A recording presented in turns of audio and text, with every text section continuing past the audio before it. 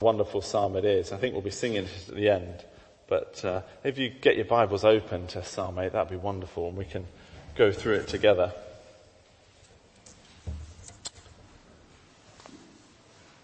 You know, whenever we have something really wonderful, something that excites us, something that we really like, we have to tell people about it.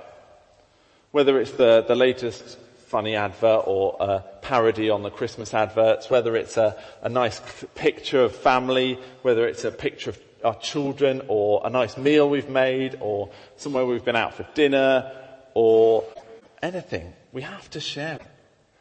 We have this compulsion to share it. And that's why Instagram and Facebook and WhatsApp and those things are so popular.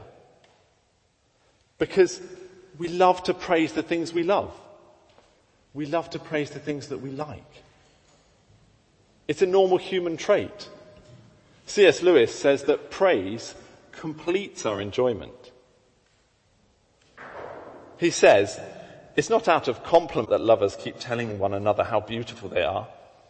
The delight is incomplete till it is expressed. It's frustrating to have to discover a new author and not be able to tell anyone how good he is. Or come suddenly round the corner in a road, upon a mountain valley in an unexpected view, to then keep silent because the people with you care no more about it than a tin can in the ditch. To hear a good joke and find no one to share it with, it's hard. The Catechism says that man's chief end is to glorify God and enjoy him forever. But we should know that these are the same thing. C.S. Lewis goes, to fully enjoy God is to glorify him. And in commanding us to glorify him, he is inviting us to enjoy him forever. So C.S. Lewis saw it, and we see it, you know, it is that, those apps, Facebook, Snapchat, WhatsApp, Instagram, they are so popular. And they play on this desire, this good desire to share what we love, what we enjoy. And today, long before this, David is doing that here. He has seen how wonderful God is, and he's sharing it with us. He's singing out praises to God. He has seen the glory of God, and he wants to share it. He is enjoying God. Look at with me. It starts here. O Lord, our Lord, how majestic is your name in all the earth. How beautiful, how powerful, how great, how worthy of praise. How majestic is your name in all the earth. How glorious God is. He starts and ends with that refrain, and that's what he wants us to see. And he wants to see that that's not just true for him as an Israelite, king of Israel, which was in relatively quite a small kingdom at the time. He wants us to see that it's true no matter where you are, whether it's Japan or Argentina, wherever in the world, God is glorious. He is majestic. His name is worthy to be praised. So let's look at it. And there's a couple of things I want us to see in this psalm about the glory of God that David pulls out, and it's why we should praise him. I want us to see the glory of God in creation, the glory of God in mankind, and the glory of God in Christ. To start off, the glory of God in creation. The psalm, I'm sure you noticed, echoes the creation story. I'm sure you saw it, harking back to Genesis 1 and the creation of the world and creation of man. It talks about the stars and the heavens. It talks about the earth. It talks about animals filling the earth. It talks about humans. David wants us to see how amazing God is. The glory of God in the created world that he made. God has created this world and set his glory above it, above the heavens. Now let's just think about that. Let's just think about what that actually means. You have set your glory above the heavens. What does he mean by the heavens? Well, he's talking about space and the stars above us, what we can see above us. And so what's in that? Well, you've got us here on Earth, you've got the moon, you've got the sun, you've got the other planets in our solar system, you've got our arm of the Milky Way galaxy, the 200 to 400 billion odd stars in the Milky Way galaxy, and then the 10 billion other galaxies that make up the known universe. And so, David wants us to see that that is what God's glory is. But I don't think we can really capture it until we know it. So think with me. There's 100 billion trillion stars out there. That's 1 to the 23, or 1 times 10 to the 23. It's 23 zeros after a 1. Okay. And it's 40 billion light years across, and light travels around the world 7.5 times in 1 second. I think those are quite big numbers, and so I've scaled it down a bit. So, imagine with me now, Earth is the size of a baked bean. Okay? And the moon would be orbiting it, the size of a peppercorn. Okay? About a foot from it. So baked bean, peppercorn. Okay? The sun is now a large beach ball, about 100 meters away, so they're sort of near St. Paul's. Yet if you're not within the atmosphere of that baked bean, you'll be burnt by that sun. That's how hot that sun is, 100 meters away. Okay? Jupiter is an orange, about 0.5 kilometer away. And Neptune is a ping pong ball at King's Cross, St. Pancras Station. The nearest star is 30,000 kilometers away. We haven't even left our bit of the galaxy, of the Milky Way. 30,000 kilometers away is the middle of America going east. Okay, so that's ridiculous. That's just absolutely ridiculous.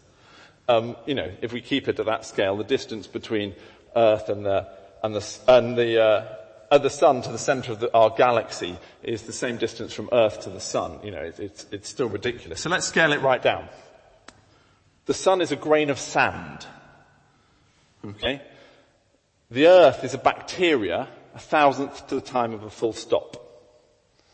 Okay? Earth is 1 centimeter from the sun. Pluto is 40 centimeters from the sun. The nearest star is in Big Ben Clock Tower. The Milky Way galaxy is still 50,000 miles across.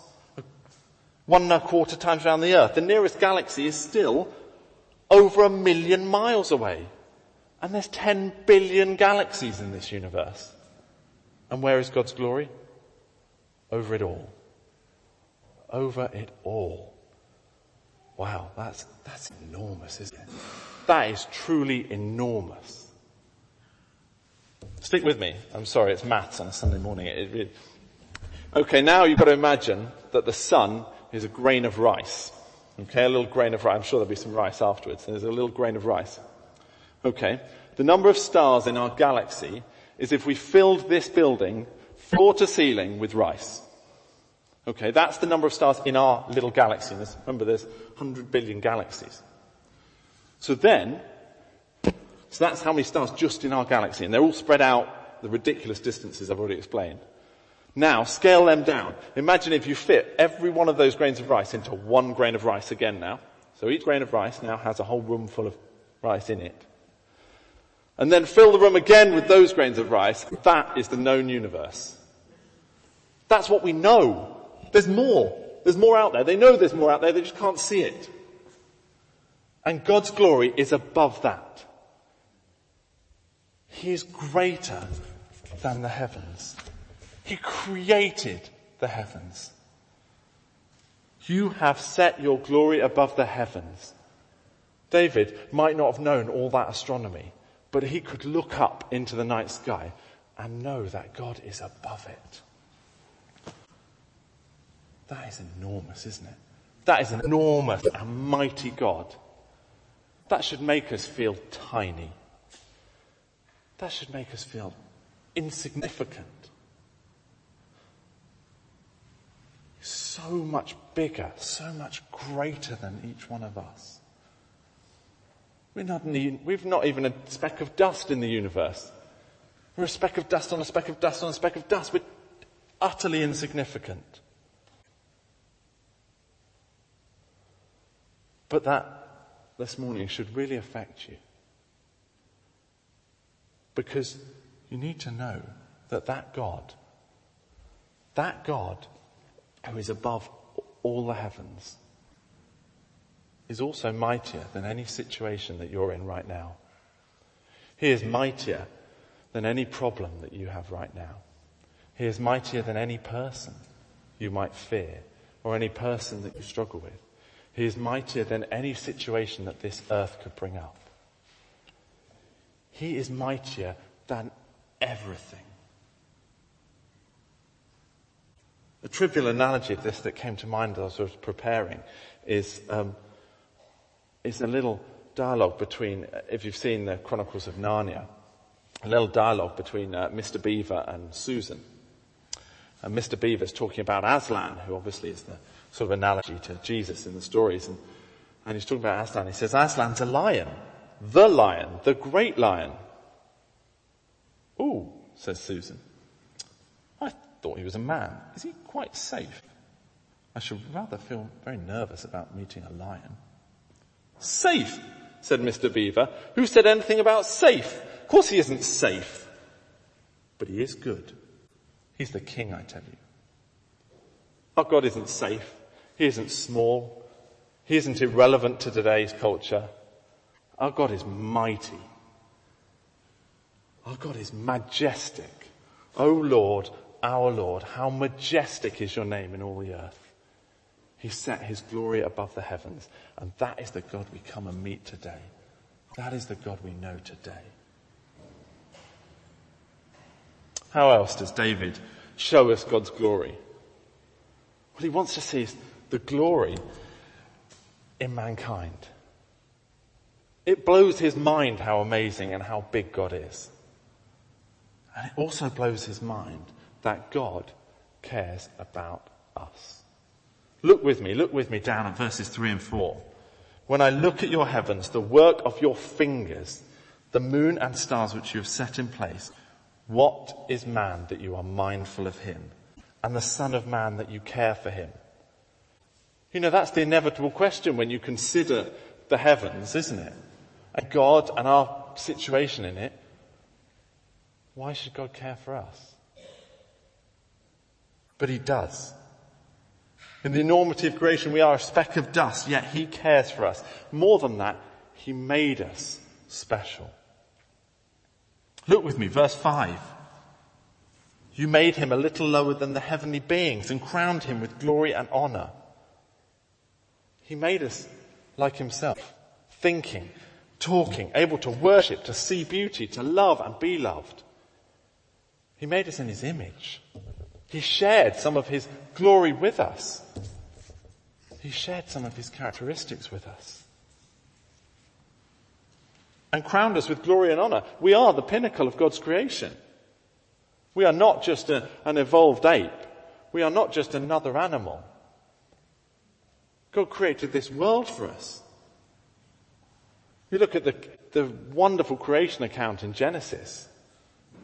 Why was the sun and moon created? For days and seasons and years. Well, animals don't care about days. But years. And seasons, yes, they do affect the animal, but it was for us to work the land. Creation was created for us. Look at verse 6 with David. You made him ruler over the works of your hands. You put everything under his feet, all flocks and herds and the beasts of the field and the birds of the air and the fish of the sea and all that swim in the paths of the sea. God, this mighty and enormous creator, who made every galaxy and every atom, who made every animal and every tree and every mountain, cares about us. He caused you to be born into this time, this bit of space, and he cares for you. In those immense numbers, in those trillions and trillions of things in the sky, God cares about each one of you. He created you in his image. He made you special. He gave you a bit of his glory by giving you your humanness. And is it because you're special? Is it because you are special? Is it because you can contribute to society? Is it because you're clever? Is it because you're good at your job or you work hard or a great mum? No. You're special because you're created in his image. Because he made you.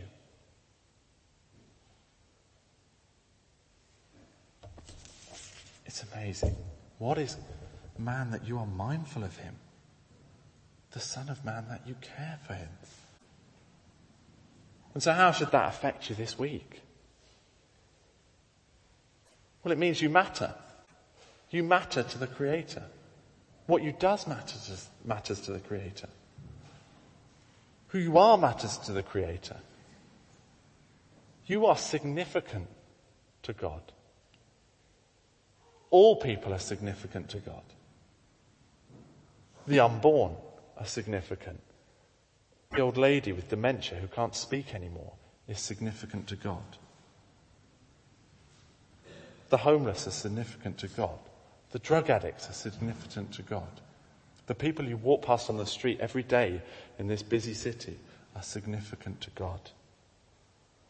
Those with opposing political views are significant to God.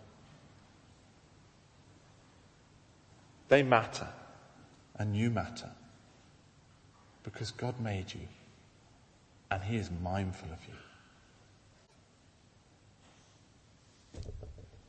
Finally, I want us to see in this psalm the glory of God in Christ.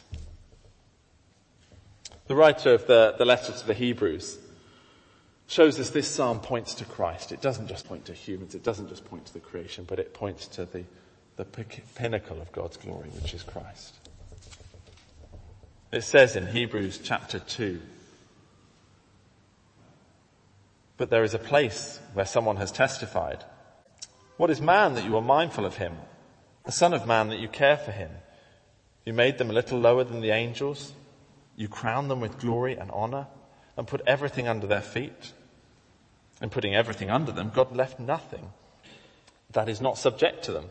Yet at the present, we do not see everything subject to them.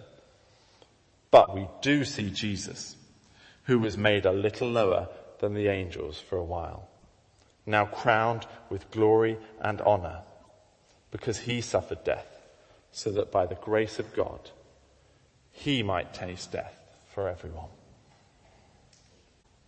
It's pretty evident that our majestic and awesome God, who is mindful of us specks of dust, are not mindful of him. We live like he doesn't exist. We worship what he created instead of the Creator. We look into the heavens and don't give him his glory. We look at his creation and we don't give him the glory. The sad thing about Facebook and Instagram and WhatsApp is that whilst we are doing what's natural by praising what we love, we aren't praising the Creator who made it. His glory is so clearly displayed in this earth, yet we are so blinded and selfish that we don't see it and care only of ourselves. We're not mindful of him. Just look at what happens. This amazing creation account in Genesis 1 and this wonderful creation account of man and humans in Genesis 2 and Genesis 3. As soon as humans were created, they rejected that God that was mindful of them, they rejected. And it continued on throughout human history. And that rejection, well, shouldn't God reject us? He was mindful of us. He created the universe, yet we ignore him. Does that not deserve rejection? You know the story doesn't go, God makes everything, God makes people, God especially cares for people and is mindful of them. They reject him, he rejects them. The end. That is not the story, because that is not the God we have. Our God is more glorious than that. Our God is greater than that. He made a way for our rejection to be forgiven. He was made a little lower than the angels. He was made a babe, an infant. And as we come to Christmas, think about that. The God whose glory is above the heavens. The God whose glory is greater than anything my mind can even imagine. Was made a baby. He gave up the glory of heaven to come to a slummy stable in the Middle East.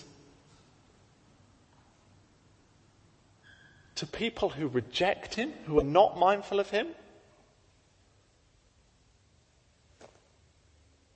Christ was mindful of God. Christ honored God completely. He lived perfectly. He didn't reject God. He was mindful of him, like God was mindful of us, or is mindful of us. Yet then what happened? God rejected him instead of us. My God, why have you forsaken me? On that cross, God turned his back on Christ, not us. We reject him and are not mindful of him, the beautiful and glorious, majestic creator. Yet he rejects his son. He rejects Christ in our place. He forsook Christ for our rebellion. Christ tasted death for us that we might not. He took that punishment for us. That verse from Hebrews again. Because he suffered death, so that by the grace of God he might taste death for everyone. The glory of God is mightily displayed in Christ and the gospel. And when you see that, that changes. That changes you. It changes everything. This remote God who we continually reject, who is far above all the other things, that deserves all our glory, came into this world to restore us.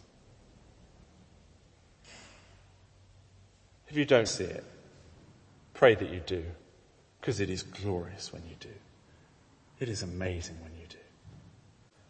And if you do see it, pray to see it more. Bask in it. Our glorious God, far above the heavens, came down, was made nothing for us, to restore you and me to him. So this week, read over this psalm again and see God's glory. See his glory in how majestic and how far above and how different and how enormous he is to us. How tiny we are. How insignificant we are, but how mighty he is for us. See his glory in how he cares for you, caused you to be born, gave you significance, gives you the air to breathe each day. And finally, see God's glory in Jesus Christ, who was made low and tasted death for each one of you. Let's just pray.